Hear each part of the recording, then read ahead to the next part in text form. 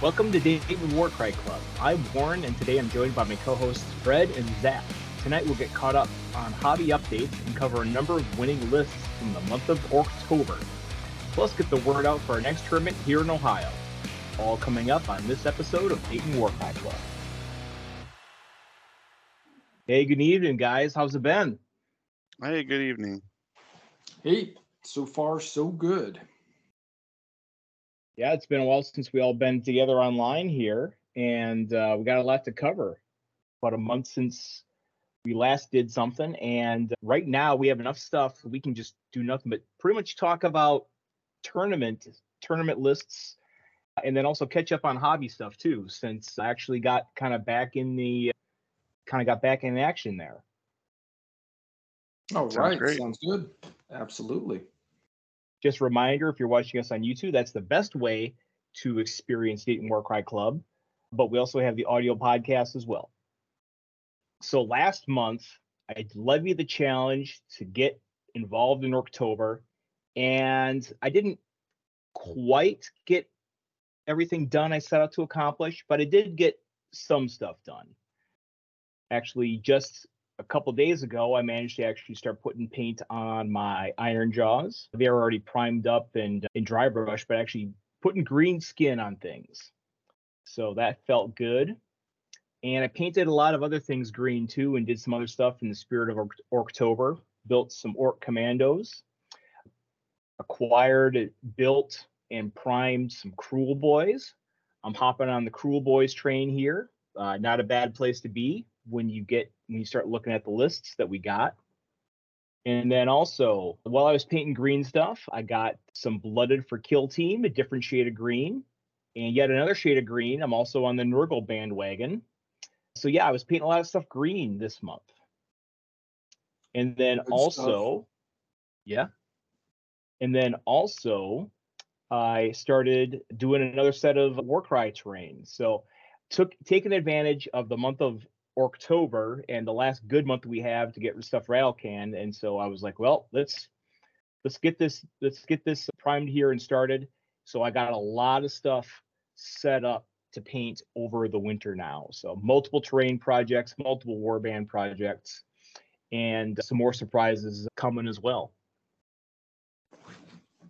Exciting. So also Zach's been busy here. So what do you got? Okay, starting on my left, or our left, I have it's a Iron Golems Varangard. It's a 3D print, but I chopped the head off and basically just took apart a spare Legionnaire that I had and some spare weapons and just put them into that guy's hands and put an Iron Golem's head on him. I don't 100% have a list for him to go with, but I'll make it work. And then I have this fire giant that I 3D printed. I have a lot of work in progress. My hobby desk is actually an absolute mess. I have 3 3D printed pink horrors that are getting close to done. They just need some detail work. And then I have a large terrain piece that I printed that's basically a giant dragon skull that like goblins built a little house into. Hoping to get that painted over the winter.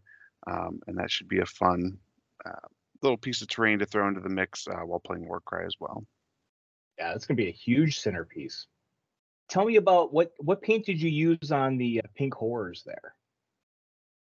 Okay, so what I did with the pink horrors is I've just recently started priming everything in matte black. And then I'm just dry brushing on a uniform gray and then another lighter dry brushing of a lighter gray than that. You can actually see it. It's the same kind of dry brushing style that I'm doing on the fire giant. Zenithal. Yeah, Zenithal. A Zenithal with uniform gray and then a lighter gray. And then from there, I used the dark purple speed paint and then came over it with some, I believe it's like alien pink. I'd have to look at the paint color.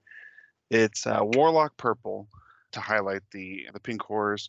I'm gonna hit the tongues up probably with some of the red speed paint, Slaughter red speed paint, to take them into more of a tongue color. And then just some detail work on the eyes and stuff and the fire in the one guy's hand. So they should be close to ready here pretty soon. Okay. And are you doing blues and brimstones then too? Yeah, I have to source some of those out. But yeah, I definitely need to get at least if I'm playing 3 pink horrors, I should probably have, I don't know, 3 or 4 of each of those as well. Yeah, because the split is into each pink splits into 2 blues, each blue splits into 1 brimstone, so 6 and 6, I think. Yeah. Okay. But I mean, the likelihood of having all of them at the same time is it's not high. Well, it depends on how you're doing. Okay, so All right, and then on Discord, it is Orktober, and I did throw out the challenge to anyone else on Discord to share their Orktober plans. So Rob Girth-Deven shared some work in progress for his Iron Jaws. We're going to see a little bit more of his Iron Jaws later as well, but he's kind of doing the whole metal priming, sort of the same way I started mine as well, right? If you just start with metal, there's if you just start with metal and kind of do it that way, it's a lot of the work of trying to get the signature yellow armor is kind of done for you. yeah, that yellow armor. Yeah. I can't stand it, but I respect the hustle on it. Yeah, yellow armor is tricky, and actually it's interesting. He kind of got the effect anyway, even though he started with all that silver when we see the finished product. And then also Mike, our more enthusiast, so he's got a couple placeholders in there, but his next kit bashed warband is Street Sharks based, it looks like. You can see his Grunta in the back, and he's got a whole lot more modding he's going to be doing to him. So can't wait to see the finished result for that. Good stuff. I like green stuff sculpting. Yeah, he's a wizard with that, right? We saw the Monstars, and we're going to see some more from him too. Spoiler alert.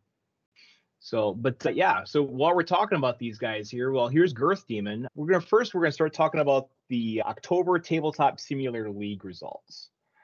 So this again, this was during the month of October. Rob and Mike kind of organized the league for this month. Salty's organizing it for November, so they're kind of switching off with that. And if you're on Discord, you see a lot of games going on at any given time, which is really, really cool. And you hear people talking about the games, and it's obvious that like the folks that are putting in the reps and putting in the games in this league, they're definitely getting better, learning a ton of stuff. If you caught Tabletop and Beyond winning Warcry, they had Javi on, and Javi was talking about all the tactics and stuff like that too. So there's definitely like an elevation of overall gameplay here. So we're covering Rob first because the scoring for this league was a little unusual. We're going to focus mainly on the win-loss results, but Rob actually wound up winning this league because he had the most overall victory points over the course of 4 games. So, but putting that aside or any sort of scoring, the list is very solid here. So what we have is a variation on the typical Ossiarch Bone Reapers list that we see. So it has a Mortek Hekatos at 105. And it also has, and then for its actual threats, it has the Night Haunt, the Wielder of the Blade, from Necropolis Stalker with Spirit Blades, a Morghast Harbinger with Spirit Halberd, and he's got room for 4 Mortek Guard with the Great Swords there. So 955 points and 8 models. Would be obviously a great place to slot Divine Blessings. That's like a great use of Divine Blessings when you have like just shy of enough points to fit in your last model. But good models, obviously the Mortek Guard are on the list there of like just that super cheap chaff. They're tough. I like Necropolis Stalkers a lot. I like the Mortek Hekatos. The Wielder of the Blade is really interesting. Yeah, I was looking at that one too, and what really sticks out to me is the attack profile or the damage profile, I should say. The strength and damage profile is nice, but the 2 attacks just feels like it could be a lot of whiffing. So yeah, like historically competitive mindset has been like the Croxagores, and there's a couple other ones. There's one from Curse City that has 2 attacks, like 2 high strength attacks. The Kusargi Night Guard. Yeah, and the Gut Lord before it got buffed used to have 2 attacks, and you do run the risk of getting no damage out of your like 175 point model, but it's reasonably fast flyer with good damage. And in this game, a lot of the cavalry units tend not to have great damage output, so it's definitely filling a really specific role, and I don't mind it. So I should mention, if you hadn't guessed, you'd mentioned the blessings. For all of these events that we're talking about, blessings were allowed. Okay. And so, in this case, bonus attack blessing on there seems great. So right. So bonus attack blessing on the wielder of the blade is a no-brainer.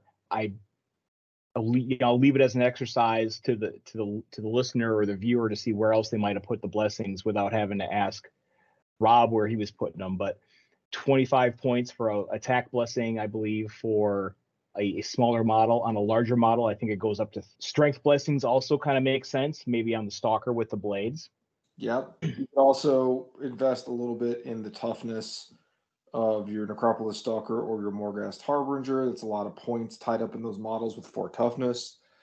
When you have this many points left over, you definitely have a lot of options to customize. I think that you add 1 attack to that wielder of the blade and it becomes a genuinely threatening model. Although a little glassy, toughness 4, 20 wounds for where it's going to end up being like a 200 point model, but certainly would be capable of being a mobile damage dealer. Yep. And so we talked about the executioner when we did our blessings episode a couple months ago. You remember I specifically brought out the Night Haunt executioner. Mm-hmm. Is a possible target for getting an attack blessing, right? Because it's a high damage dealer with 2 attacks, and it turns out wielder of the blade from the Bladeborn is the exact same profile. It gains some additional abilities for the rune marks and being in Bladeborn. So, for example, Swift Judgment is ability that's added to the wielder of the blade. Otherwise, it's the exact same points cost.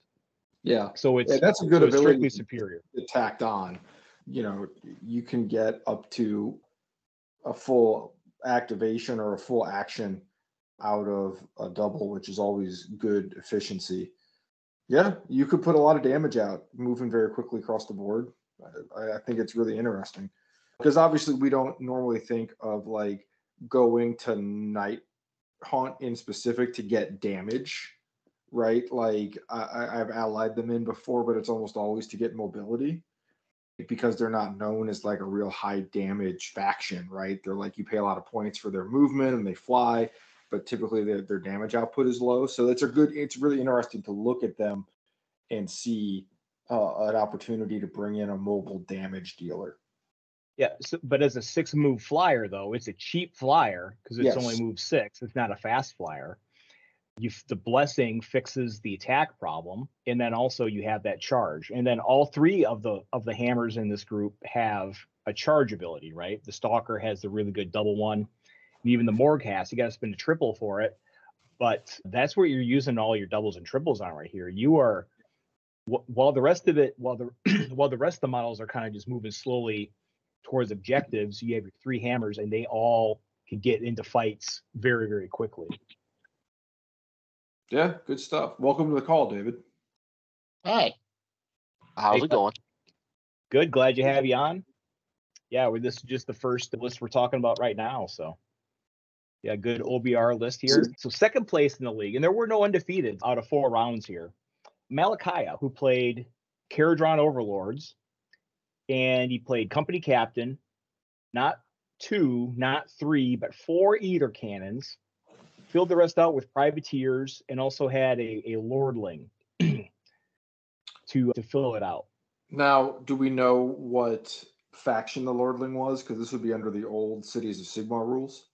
I do not know. I believe it was Tempest Eye. I assumed when I looked at it that it was as a cheap Tempest Eye Lord. Yeah, that would be my assumption, although I think there's another city rune mark as well.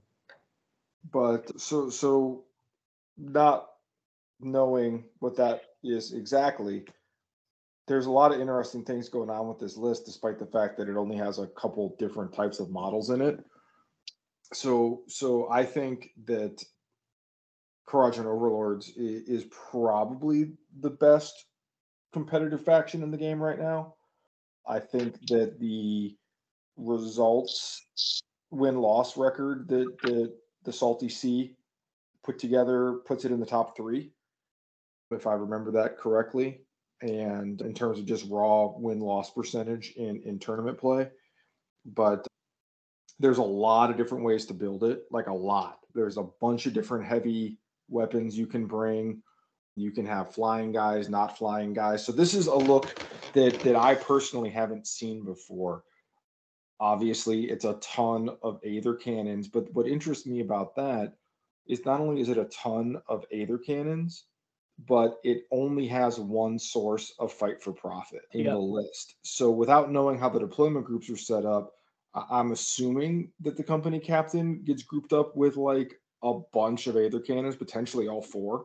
That is correct. Yeah. So in the way that we format the list for the show, I don't put the groups in because I don't always have them, but that is correct. It was a company captain and 4 Thunderers in one group, and then you had 2 groups of just 4 cheap guys each.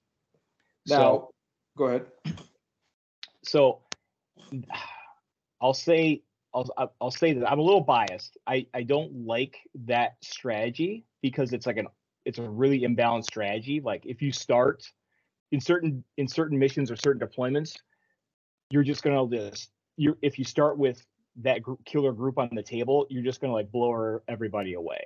In groups, in games where maybe they're coming on in turn 2 and you can stop it, then you get beat. So I don't like an imbalanced strategy like that. It feels kind of gimmicky to me, but I can't argue with the effectiveness. So the thing about it, okay, so Aether Cannons have a 10-inch range. So depending on deployment and depending on activations, like who gets to go first and whatever else, assuming you get all of that kind of the way that you want it, there's not a unit in the game that you can't kill with that deployment group, right? But the problem I see with it, you kind of hinted at it, that like if you're going to come in on round 2, and in a lot of deployments, you come in on round 2, and if your opponent wants to, they can kind of meet you right where you're going to deploy if they choose to deploy that way. And your 110 point Aether Cannons have 12 wounds, 4 toughness, and their melee profile is 2-3-1-3. And Fight for Profit can pump that up to like 3-3-1-3, or even if you really have it go off perfectly, you can have 4-3-1-3. But any halfway decent melee unit is going to kill like 2 of them at a time.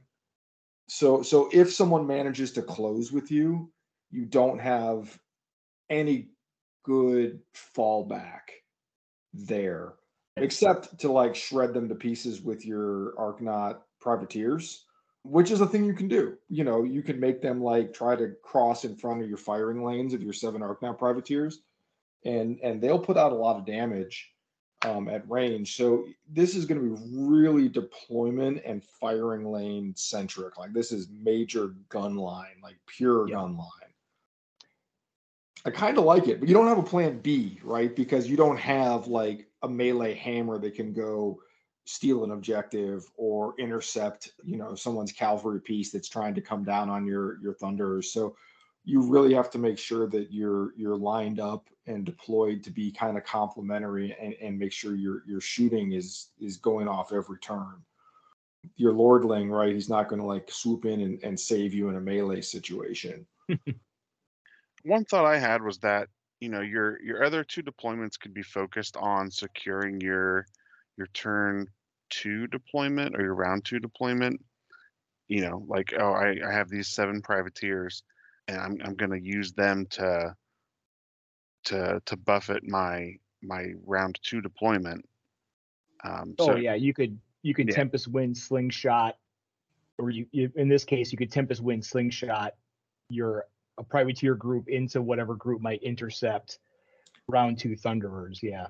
Keeping in mind though that you don't necessarily ideally want to get tied up in melee with the units that you want your Aether Cannons to kill, right? Because they can't then shoot in. That's a good point. Yeah. So the way you have to play KO gunline specifically, because there's other ways to go, right? Like the guys with pikes are pretty good, and some of their leaders are decent melee units, and you can build more of a mixed group or a melee focused group. But gunline, you have to play a little different because you really have to kind of tap dance around when you want to be engaged to tie units up and when you want to like try to steer around them to let your big guns fire in, because that's where all your damage is.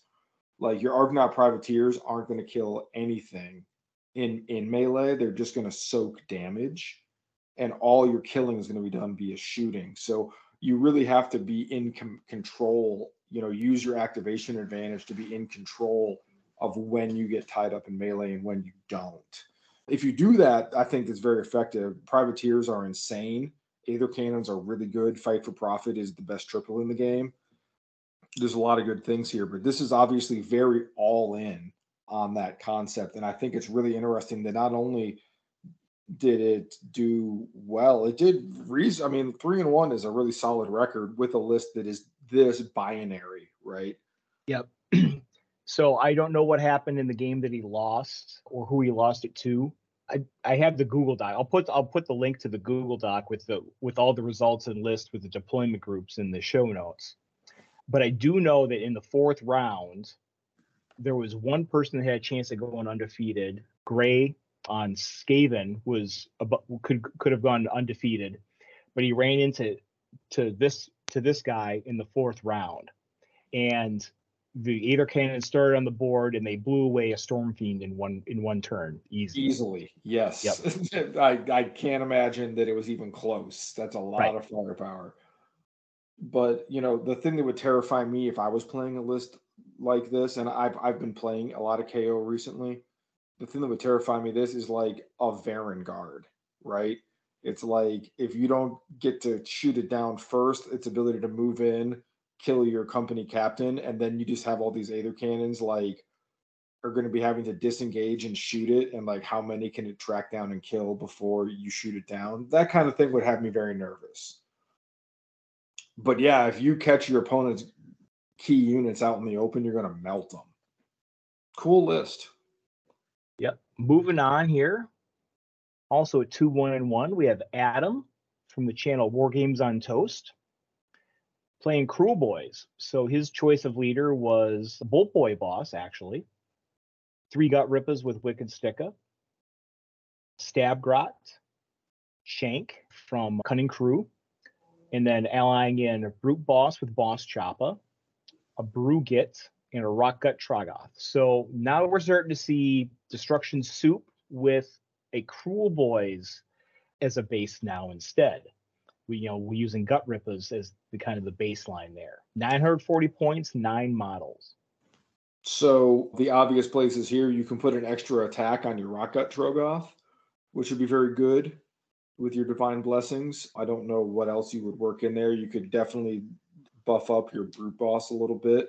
Yeah, Brute Boss with an extra attack makes sense. Yeah, the Divine Blessings tend not to be as good on your ranged units, but you can add strength, I think. Yes. But you can't add number of attacks. Correct. So the Bolt Boy boss has that sniper ability where they can crit on a 4+ if they haven't moved. So it's something I was working on a lot of lists with that as sort of like after they nerfed Thunder Fists, like Bolt Boy bosses are good at doing things like killing other Brugits or killing company captains, stuff like that. Those support heroes or support allies, because they can kind of like crit on demand at range and put out enough damage to kill those smaller models. So if you're worried about the Brugit lists or your Fight for Profit lists, Bolt Boy bosses kind of make a lot of sense as a good answer to those. And of course, gut rippers are just really resilient, right? They are just really, really tough for chaff models. Mm-hmm. I didn't put it on the slide here, but there's another slide using crew boys as well. You also have the crew boys reaction. Oh, hold on. So yeah, with stab grot and shank and the gut rippas, they can set up cunning trap with one of the big heavy hitters there. You'll see another example of that as well. They don't put out the most insane damage, but you have your Rocket Trogoth and your Brute Boss to buff up with your Brugit to do damage. And your gut rippers are tough. They have that. Not only are they have a lot of wounds, but they have that like built-in toughness of 2-inch range, where they can, kind of avoid melee with some other units for an extra turn. So they're great damage sponges while you let your Brugit just rain down destruction with your heavy hitters.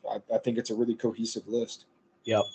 Bolt Boy Boss is interesting also. A lot of times, last time we were looking at lists, we saw a lot of killer bosses, but Bolt Boy Boss is 10 to 20 points less.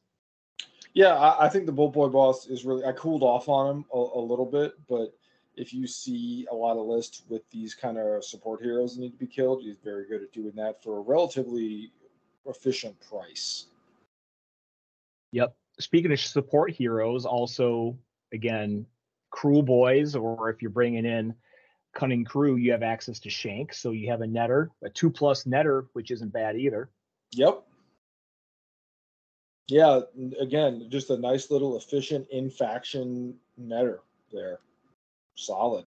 Obviously, very, very fragile, but you bring it in for the ability. So yeah, 55 points for that in-faction is nice. One of the things you might be able to do if you cared about keeping the stab rot and shank alive to keep activations is 4+4 wounds at 15 points. So you could get strength or attacks on one model, and then probably still have points left to buff the wounds on stab rot and shank, if you think that might be a concern. Yeah, that probably buys you like a full activation of the kind of model that someone's going to want to use to kill shank, right? Like they're going to try to kill it with their chaff models. You don't want to waste full activations of like your heavy hitters killing a 6-wound model. So yeah, that makes sense. Next up, we got Mike Sansom. He's been tearing up quite a bit with Spire Tyrants lately. So in this league, he ran Pit Champion, 3 Bestigor Destroyers, 3 Pit Fighters with Net. So those guys are the kind of the main pillars of Spire Tyrants. And with the points he had left over, he ran Skabic Plague Seeker from the new Underworlds Warband. We're seeing some cool allies. Yeah. So he's at 960 points, 8 models. I believe the default choice for blessings here would be to give Skabic +1 strength. Sure. You can also give Bestigor Destroyers +1 attack as well, potentially. So Bestigor Destroyers have a great stat line, 3/5, 3/6 for 145 points. Skabic has a triple, which is essentially a rampage.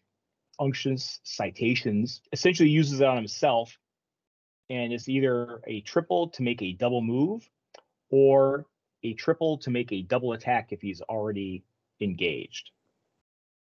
I really like Skabic's profile just in general, like without even considering abilities. 160 for a 2-inch reach, 4/3, 2/4, 6-inch move. Does have just 4 toughness, but the 20 wounds, he's gonna be able to stick around for a little bit and also put out some damage.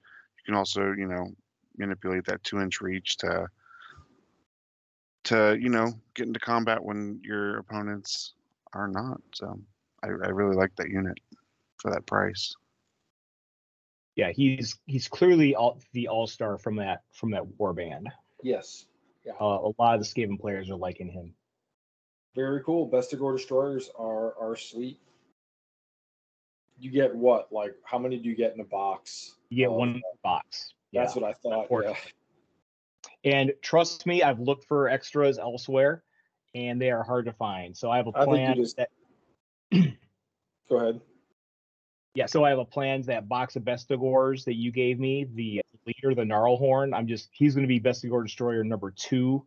I don't see myself playing this list, but I do see myself playing 2 Bestigors, and there's another list here we're going to talk about right after this one. I have never played with or against this particular faction. So, my major knowledge of it is you have nets and you have Bestigor Destroyers, which we see on full display here. Yeah, that's pretty much all you need to know. It's they just got a big pile of stats overall, plus the nets. Cool. Good use of creative looking around to find very specific things you want from an ally and bringing them in here. We've seen that a lot in these lists, and it's really cool. Yep. And the other thing about this league is you see some lists, again, it's a friendly league. People are kind of doing this, it's a short-term deal, and they kind of use it to try things out. There's no prizes on the line, just kind of bragging rights and stuff like that. So if you wanted to get in on the tabletop simulator league, you just try whatever wacky things you might want to just do for a few weeks. So another list that actually did well. So Mike, this was at Salty's tournament that he ran. So he ran Spire Tyrants there as well. There you can see the models that he put together. He talked about this when he was on Tabletop and Beyond as well and showed these off. So you cut a Bestigor Destroyer, you cut Skabic, and you play Orgrid Myrmidon instead, which kind of fits in with the whole theme of the warband. And you can see his conversion work he did here. He did most of this work over the course of like 2 days right before the tournament. Nice. Yep. Very nice. I love it. And I believe the way that the points worked, so he had 920 points, 7 models with that configuration. Pit Champion, 2 Destroyer, Myrmidon, 3 Pit Fighters with the net. And what I believe he was able to do was put +1 attack blessings on the Bestigor Destroyers and +1 attack on the Myrmidon. So that makes the Myrmidon, the Bestigor Destroyers go to 4, 5, 3, 6. And what are the stats on the Myrmidon? The Myrmidon guy. Dave, you should know. 3, like the attack profile? Yeah. 3, 5, 4, 8. Yeah, so the Myrmidon goes to 4, 5, 4, 8 then, which is really scary. Yeah, that's up there. That's ogre leader type damage. Yeah, that's how I plan to run Myrmidon a lot now with blessings, is to give him the extra attack. That's like a crusher. I really like this list. The thing that's really throwing me off, though, we got the Hulk. We got Hulk Hogan. We got Macho Man, Big Show, Undertaker, Stone Cold, Mankind. I love it. Love it, love it, love it. But then we got Nacho Libre. It's a bold choice. It's really pulling me out. Now, is Big Show the Myrmidon, I'm guessing? Yeah, I would think so, yeah. I would have liked to have seen, go with classic The Rock, or you could go with Rey Mysterio. He said he tried. He said he tried to do The Rock, but The Rock did not have. The Rock was hard to model because he didn't really have a lot of distinguishing features. I mean, other than like the people's eyebrow. Well, the other one I was thinking was you could do Sting. Oh, that'd be a good choice. Yeah. Very distinctive. Yeah, with the face paint. Ultimate Warrior. Yeah, that'd also be a good one. Ric Flair. Long story short, it's a great concept. It looks great because they're supposed to be gladiators, and it all ties together, and I love it. Yeah, it's really excellent. Yeah, whoever's this is, I'm more enthusiast. I'm just giving you a little bit of guff. These are amazing. Congratulations on an amazing looking list and amazing looking models. The Hogan is excellent. I'm really into the Hogan with the Hogan is A+, yes. Keep in mind, this was 24 hours of painting. he was telling me he was sleeping in the car on the way from Madison up to Minnesota. It's awesome. Back to the league, though. Again, we got another top finish from Javi. Yep. Pretty storied record. You know, a lot of good finishes. Got that Myrmidon. Got the Myrmidon. Yep, you got the Myrmidon. He's a big proponent as well of giving the Myrmidon +1 attack. He was telling me it was very, very effective for him in this league. So only 6 models is the first takeaway, right? So your models, individual models, have to do a lot of heavy lifting. What I think is really interesting about this is base Horns of a Shut. Correct. The Ruinator Alpha is like not an exciting model. It's fine, but it's not like you don't bring Horns of a Shut to get because you want a Ruinator Alpha, right? There's like Chaos has a lot of options of good heroes. So you bring it because you want the Shatterers.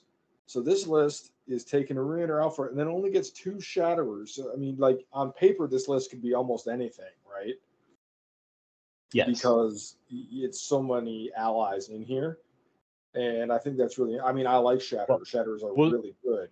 We'll see more from Javi as well. I don't know what I think this is something he was trying to just test the proof of concept of a certain combination, because if you think about it, you can get 55-point shaft models from Slanesh Mortals as well. True, but Shatterers are like good 55-point shaft models. They have spears. They just outperform their 55 points pretty significantly. So if you're looking for cheap chaff, they're a really, really good choice. I mean, obviously, like the really sexy thing about Horns is the flamethrowers, but like Shatterers are also like crazy good. So that I see. And then you bring in Vasilic and Slake Slash, who had a lot of hype when they first came out and haven't seen much of, but really good model. Yeah, Slake Slash is good. If I had more points, I mean, obviously you give Orgrid Myrmidon a blessing. You give probably Slake Slash a blessing of your choice. Strength to make them 4, 5, 3, 6. There's all your blessings points there. But you could do the same. You could do something like that for Vasilic as well, potentially. So I just wanted to look it up to make sure I have these right. But the Shatterers for 55 points, you get 2 inch range, 3 attacks, 3 strength, 1/4 damage, move 4, 3 toughness, 10 wounds. That's really, really good for 55 points. Did he not have a third Shatterer, or was he leaving room for blessings? I imagine it's deliberate. This is leaving room for blessings. This is Tabletop Simulator League, so you have access. There is no issue with access to models whatsoever. Right. Okay. Yep, I imagine it's just to get those blessings on your heavy hitters. Get some speed in this list. Get some heavy hitting. Get some durable chaff. Yeah, I can see it. No, in these events where they're allowing blessings, especially where they're allowing blessings, sort of like what we're doing with our events, where they're allowing blessings and it's not set in stone, tied to the list, which is what I believe the case is. Otherwise, the lists would have had them locked in. Yeah, Javi, Mike, and Rob, all 3 of them have been leave a liberal amount of points in their lists for blessings. And then also Javi was kind of talking about this as well on Tabletop and Beyond podcast. It's in part because the missions were published and it wasn't like the Rumble Pack where the missions obviously favored swarm warbands. There was killing missions and missions where it benefited you to have the biggest, toughest, meanest fighter on the field. So these 6 or 7 model warbands weren't at a huge disadvantage. Cool. Yeah, good stuff.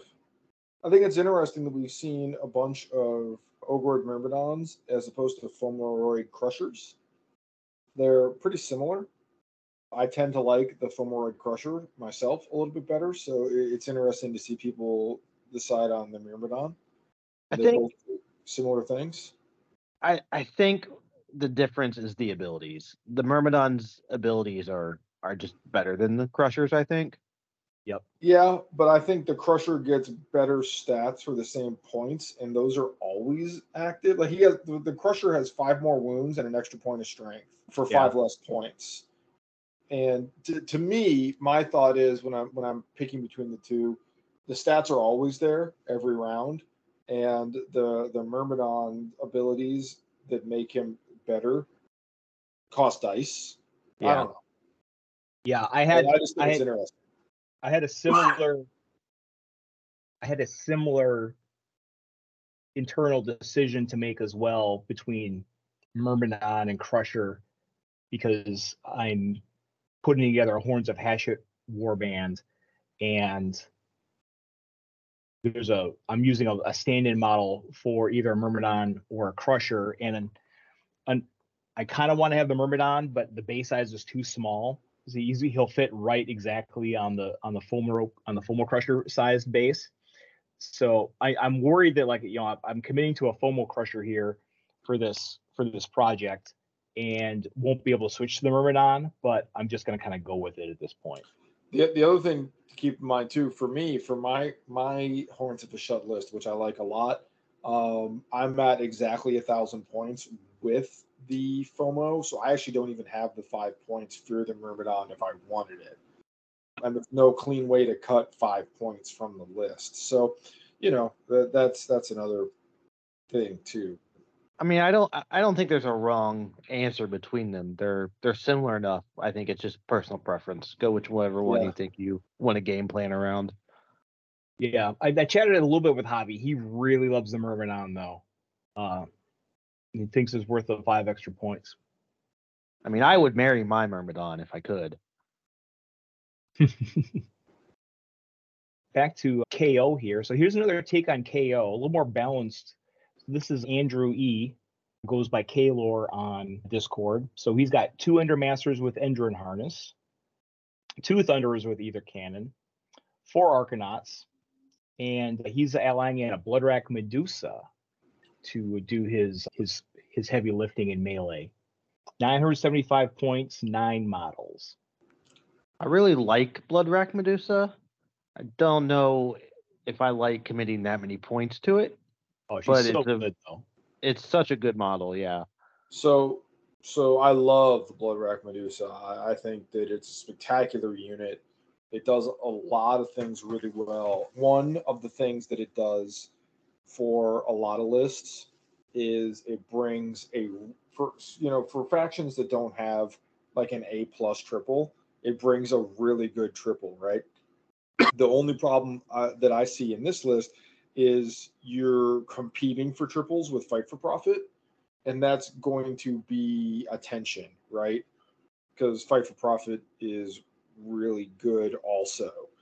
But they're going to be usable in different situations. If you need to lock down a specific enemy model, a big heavy hitter, the Bloodrack Medusa is going to do a very good job of that. And then you can always melt it with your Aether Cannons later.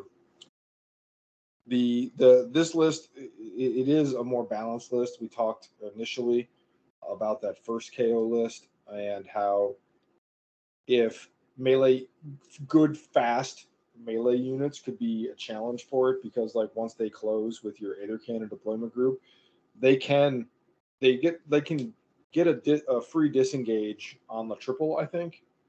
So like they can step back and shoot you, but like it does kind of gnarl things up for you.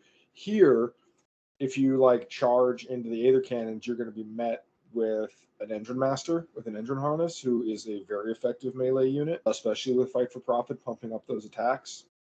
My only problem with it, and I say this about a lot of KO lists, it's just purely a building philosophy thing for me. I'm not saying it's necessarily wrong, but is that when you put points into units that you're putting all their points into melee stats in KO, you got to be really careful with how you utilize them, because you don't want to tie up enemies that you want to be shooting with melee units, right? Like you don't want to move your Engine Masters up and engage melee units that you want your Aether Cannons to shoot. So you just got to be really cautious. You have to really have a good plan for how you're going to utilize them.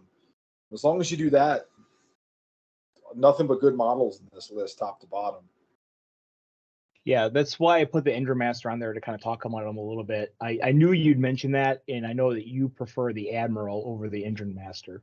Yeah, Admiral can stand back and shoot with the rest of the deployment group.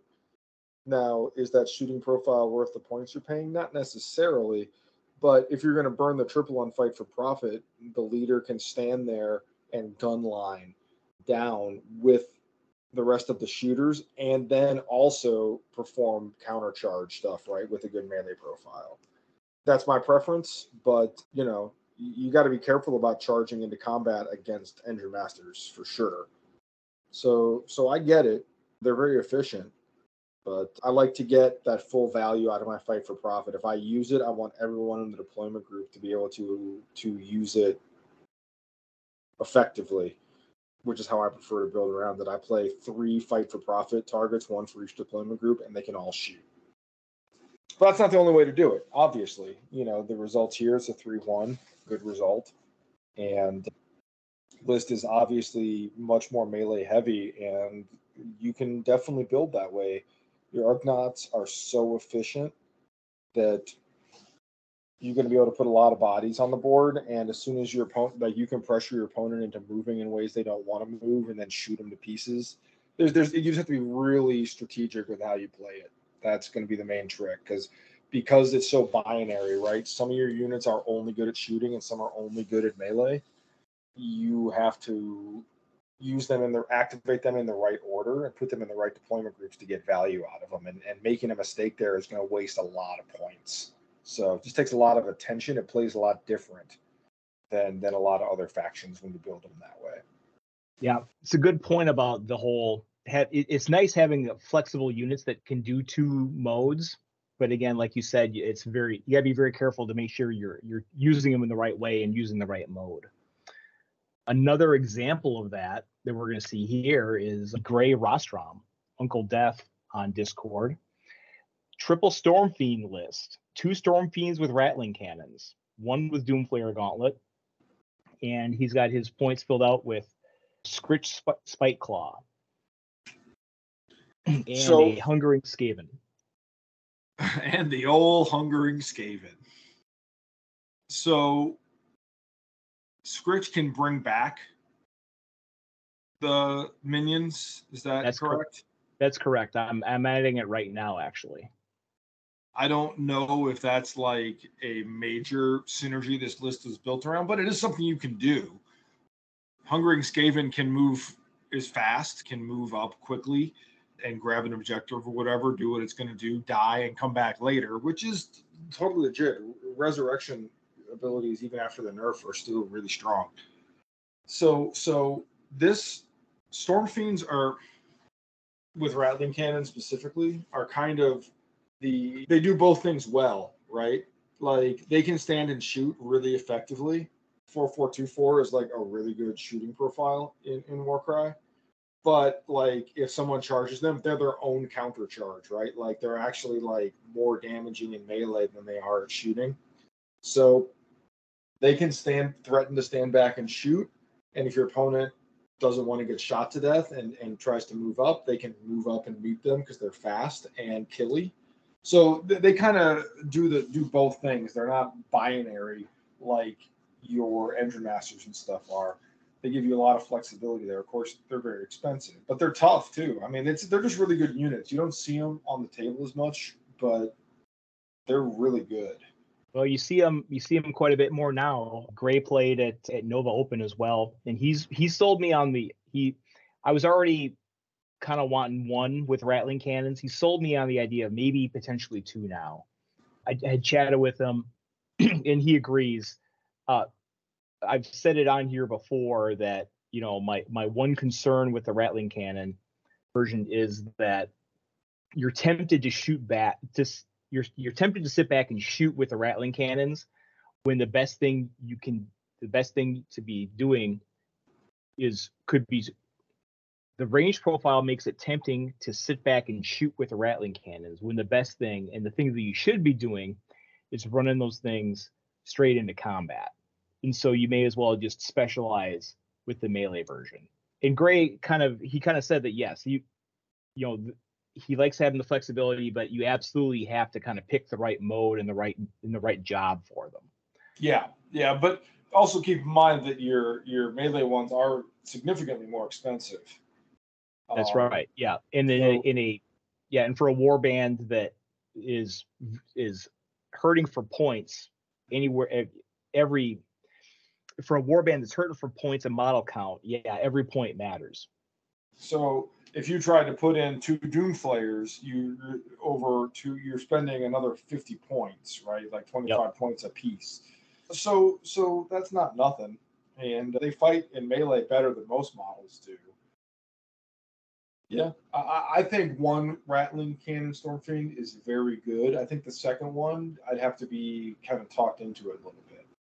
But yeah, it's a good point. I'm sitting on 2 on Sprue yet. So one of them is going to be a Rattling Cannon. The other one, I'm not sure. It's either going to be a Rattling Cannon or it might be Warp Grinders, the 4.5, 4.8 version.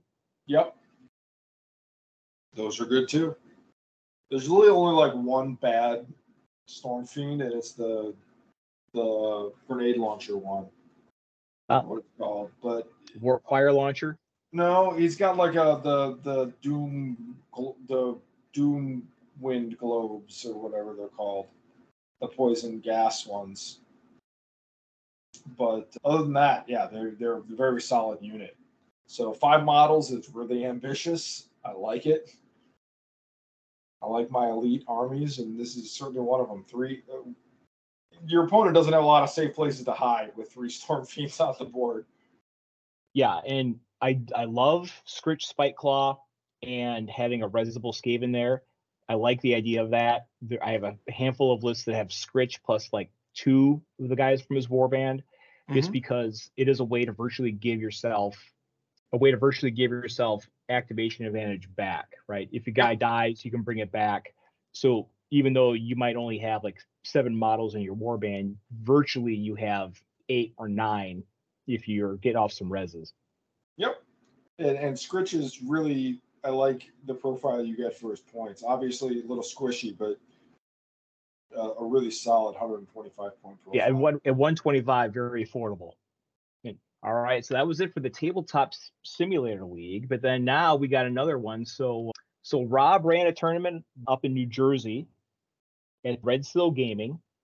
They ran Power Struggle, Loot and Pillage, Reaper, Ley Lines. The tournament pack also had additional secondaries added to it. So it wasn't straight up the vanilla versions of it. So for example, I think they did, like, for example, on Power Struggle, they had added a secondary which is an objective mission. They added in a secondary where you had to have the most toughness within the center of the field or something like that. So something to kind of balance out the advantage you get from high numbers, or something to balance out the advantage you get from a swarm warband. Yeah, I like that as a mechanism. Mm-hmm. So you hear about the results for this one yet, or no? Guess what? Let me see him. Peter finally took it down. Hey, there he is. Yeah, probably the best player to have ever won a tournament that we knew of. Finally got there. What happened? He played against Rob, and they drew. And so they went on to the next round, and Peter edged out Rob by like 1 point on the victory points. They used victory points as their first tiebreaker, and it was like the very closest of margins.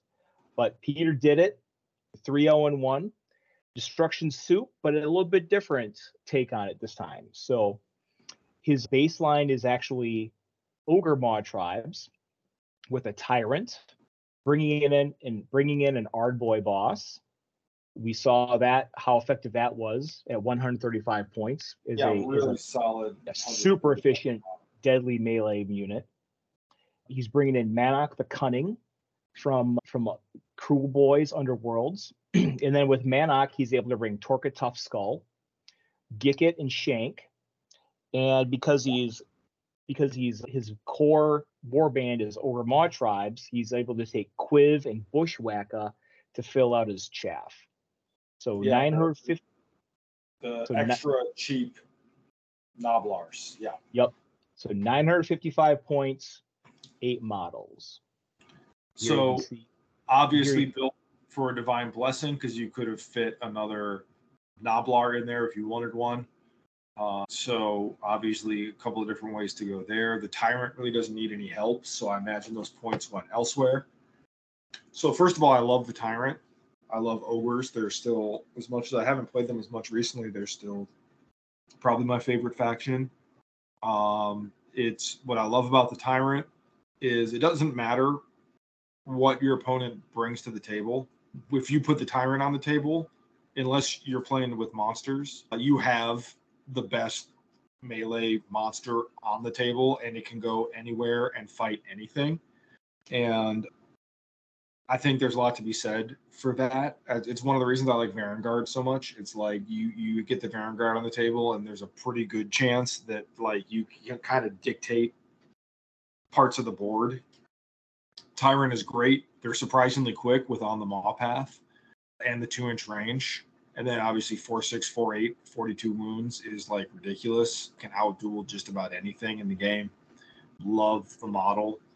Obviously, Peter sees something here because Peter's known for playing Destruction Soup that's heavy on the Brugits with Gloomspite Gits as the base, and this is kind of a pivot. And I think it's really well constructed.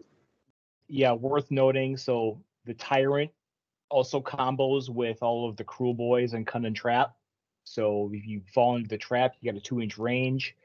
Tyrant can reach out and touch somebody at 4.6, 4.8. Real good. Yeah, absolutely. And I know that Peter tends to favor those kind of synergistic list building. Also, you have Manok, who has another 2-inch range, along with Torka, who has 2-inch range. So this, it is definitely a lot of spears. I think even Quiv has 2-inch range, but built to take advantage of that with all of your spear units. Manok is just a solid fighter. Torka Tough Skull, I haven't seen as much, but a very solid stat line. We're talking again at 125 points, 3.424 with 2-inch range is very solid. Yeah, he doesn't. It's not like he has move 3; he has move 4. So Yep. yeah, he's just a big pile of stats. Yep.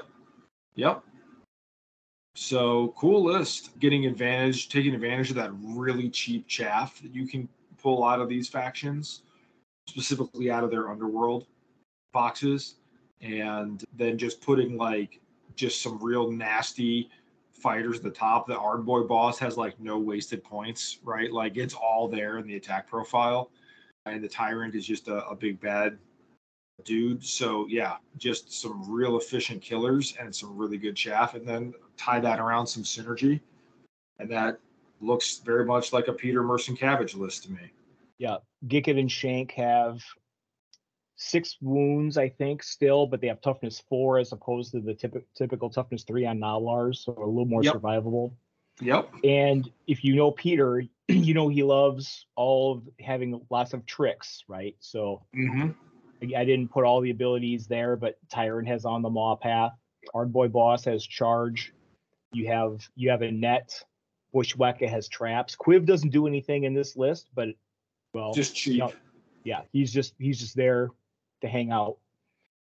So, and the other thing is the Tyrant, of course, has Bully of the First Degree. So if you get the Ardboy boss stuck in combat, the Tyrant can always come up and give him the whip ability, but you're whipping an Ardboy boss to get free attacks out of it. So that's pretty good. Or Manic to Cunning. There's a lot of damage you can squeeze out from free attack activations in this list too. So yeah, very cool. Yeah, showing off again the power of the Cruel Boys in various shells here. Yeah, very much so. So, Cruel Boys have had a lot of the attention lately, but good old Iron Jaw is very strong as well. So Rob took second place. Here you can see his completed Iron Jaws list. So he's got the Orc Mega Boss. He's got the Brute with double Choppa, 4 Ard Boys with Choppa and Shield. He's got the new sculpts there too, as you can see. A Brugit, and this is the first appearance we've seen of a Clawback as an ally. Yeah, that's the new Gorgers box. I don't even know the stats of the Clawback off the top of my head. Well, you're in luck here. Hey. Yeah, that's pretty good. Mm-hmm. What that is that's basically a ogre glutton, a little bit faster, more wounds, but it's the ogre glutton attack profile, but on an allyable unit, which is very cool. And of course, it's very fast comparative to a standard ogre. But like you get, because normally you wouldn't be able to take that outside of ogre faction, but now you have like that profile is available as an ally that's also like crazy fast because it has the Gorger charge ability. So Very cool. Good ally model. I think we'll probably see the Clawback kicking around as a destruction option for a while. Yeah, a lot of folks, like if you wanted a really big hitter as a destruction ally, in about the 225 point range, Mega Boss was one of the guys you looked at because Mega Boss can charge too. Yep. Now it doesn't have 5-inch move base.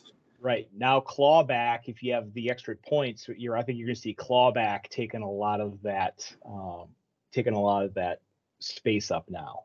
Yeah, it solves 2 problems, right? You bring in, it gives you that heavy hitting attack profile, and it gives you a lot of speed, which is nice at 235 points. So very cool. Cool to see in the wild for the first time, the Clawback. Yep. My only critique, the Brute with the Brute Choppas. For 10 more points, you can get the Brute with the Gore Hacka. With a 2-inch range, 3.5, 2.5, I think is the profile. Yeah, I like it a lot more. If you're paying for a Brute, I think you got to pay at least 150 to get that. And the list has 10 points to spare, so. Yep. Yeah. But apart from that, I love this list. Just good profiles, just good attack profiles. Not doing anything cute. But all 3 of the heavy hitters do the job by themselves. You don't love that you get 8 models in there too. Yeah, 8 models. And the Ard Boys, you can just take the Choppa Shield version. They'll do a little bit of work, but really they're just going to get onto objectives and stay alive for the most part. You don't really need to risk them. Yep, and the Clawbacks is going to run around the board just harassing whatever, and there you go. That's your strategy right there. All right, so we're seeing a lot of repeat names here. We got Javi again. So going back to his Slaanesh roots here. So this is a real solid list. So he's got the Lord of Pain as the leader here. Slake Slash, Slangor Fiendblood, the non-hero version of the Slangor. 3 Bliss Brew Homunaculi. And he's actually right, but the plural would be homunculi. Homunculi. Yeah. There you go. Got it. Homunculi. And he's also allying in a nice purple Slaanesh themed True Blood as well. So 7 models, only 925 points. So again, you can see Javi really taking advantage of the blessings in this case. True Blood's really just one of those units that make me wish that when I first bought into Warcry, instead of buying Iron Golems, that I bought, were the Serpents of the Fang? No, that's not it. Splintered Fang? Splintered Fang, yeah. So I wouldn't really regret it because I think Iron Golems are really solid right now too. True Blood is the all-star. He's the MVP of Splintered Fang. Nothing else really is. So, I don't really regret it. Yeah, you would have been regretting it regardless. Although you'd have some sweet True Bloods. So yeah, I really want to pick his brain on this one, like the Lord of Pain here, because at 225 you got Slangor Slakehorn, but yeah, he went for the Lord of Pain, 4.5, 3.5, 25 wounds, 220 points. Slake Slash we know is great value for the points. The Fiend Blood, a little bit smaller, 4425.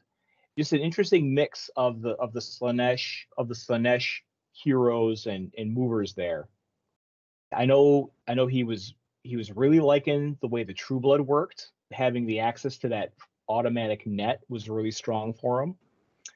You get the charge ability on Slake Slash and the Fiend Bloods, which is good as well.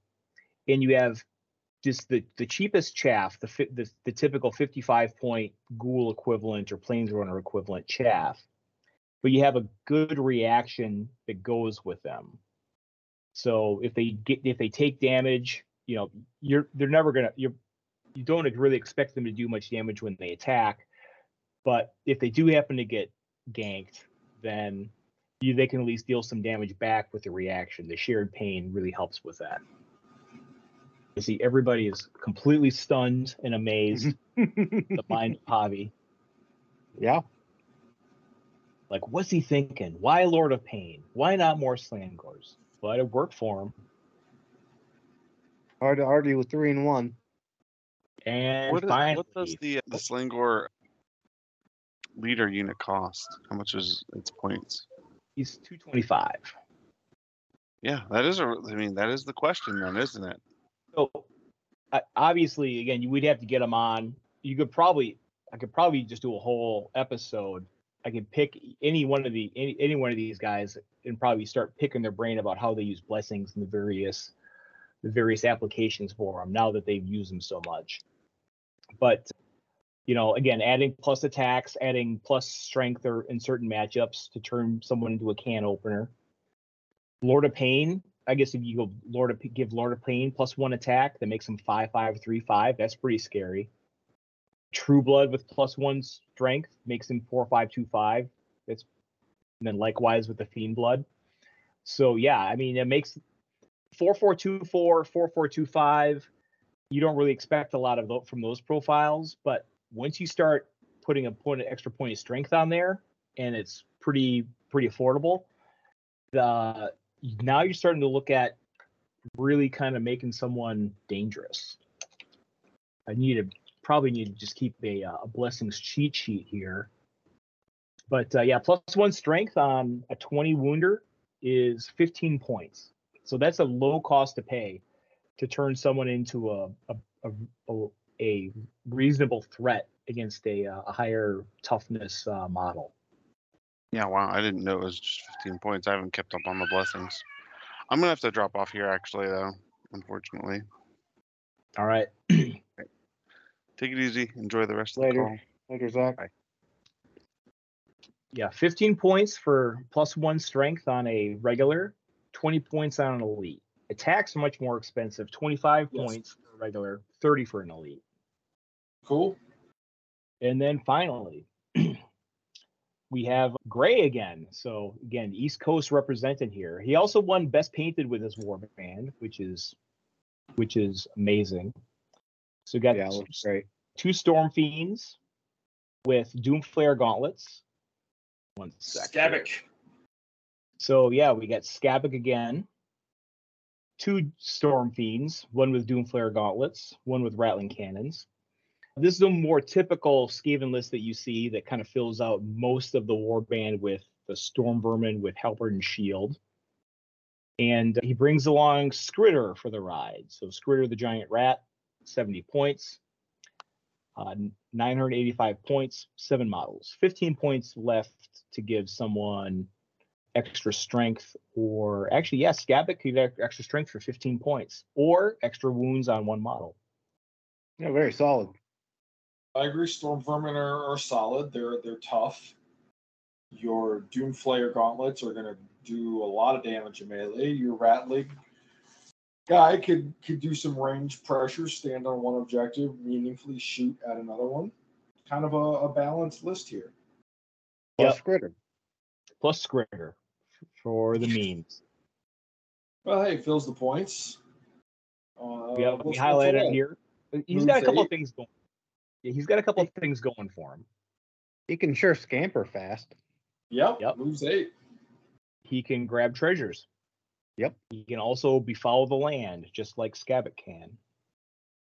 Yeah, I don't know how much you do that, but you can. Certainly on some missions, it's probably pretty reasonable.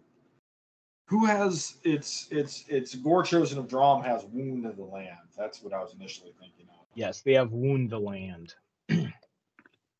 which is But, also I don't think it's a great ability, but it's certainly an interesting one. yeah, it's definitely different than what we've seen before. But yeah, 7 models, not a ton.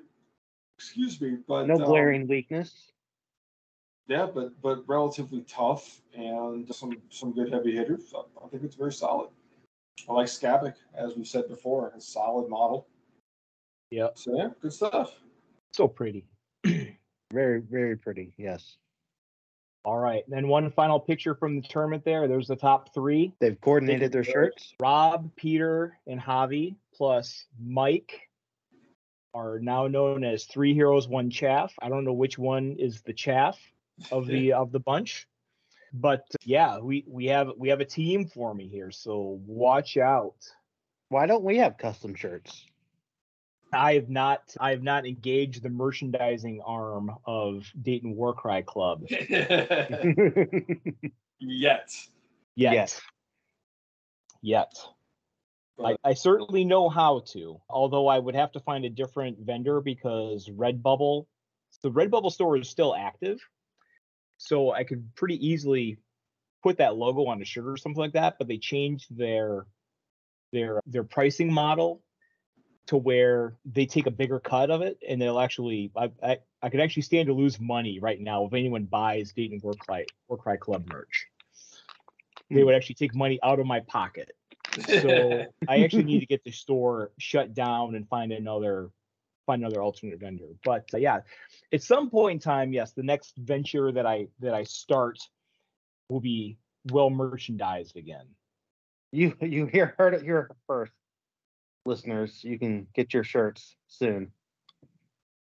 Are we gonna do the merch? Are we gonna do merch?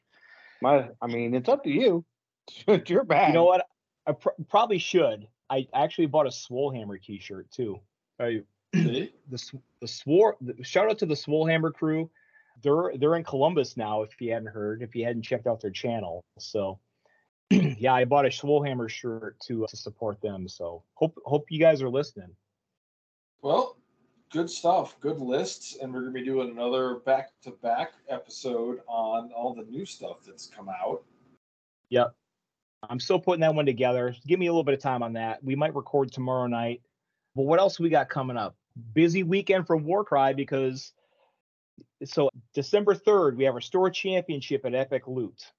So this is coming up very, very soon. As of the time we're recording, in about 3 weeks or so.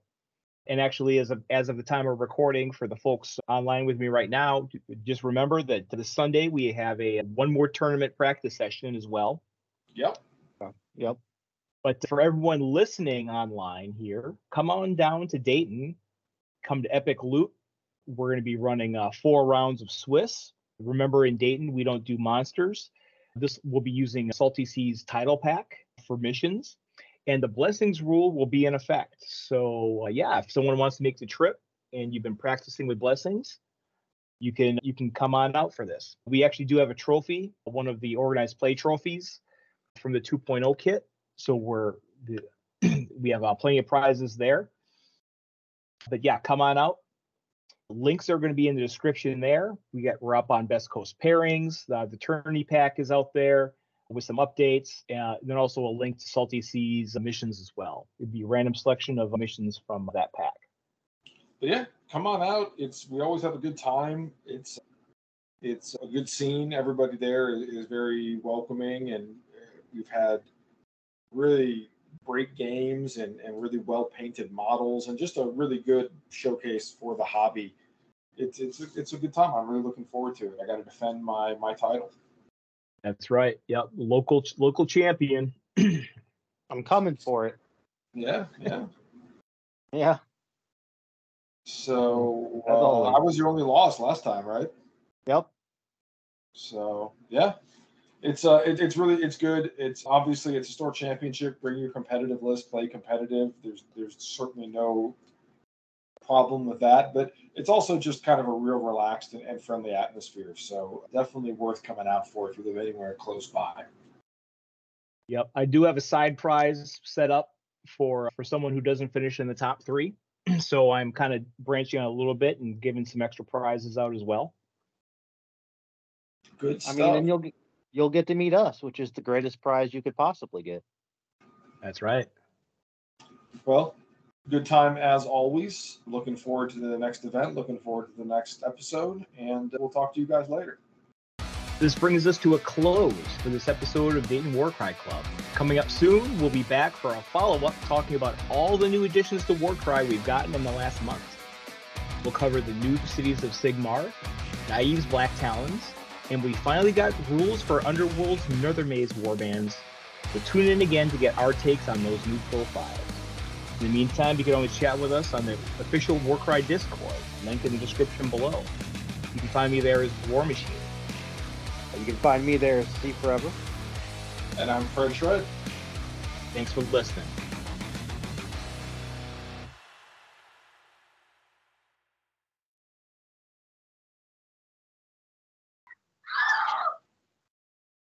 Sorry, my kids are being assholes.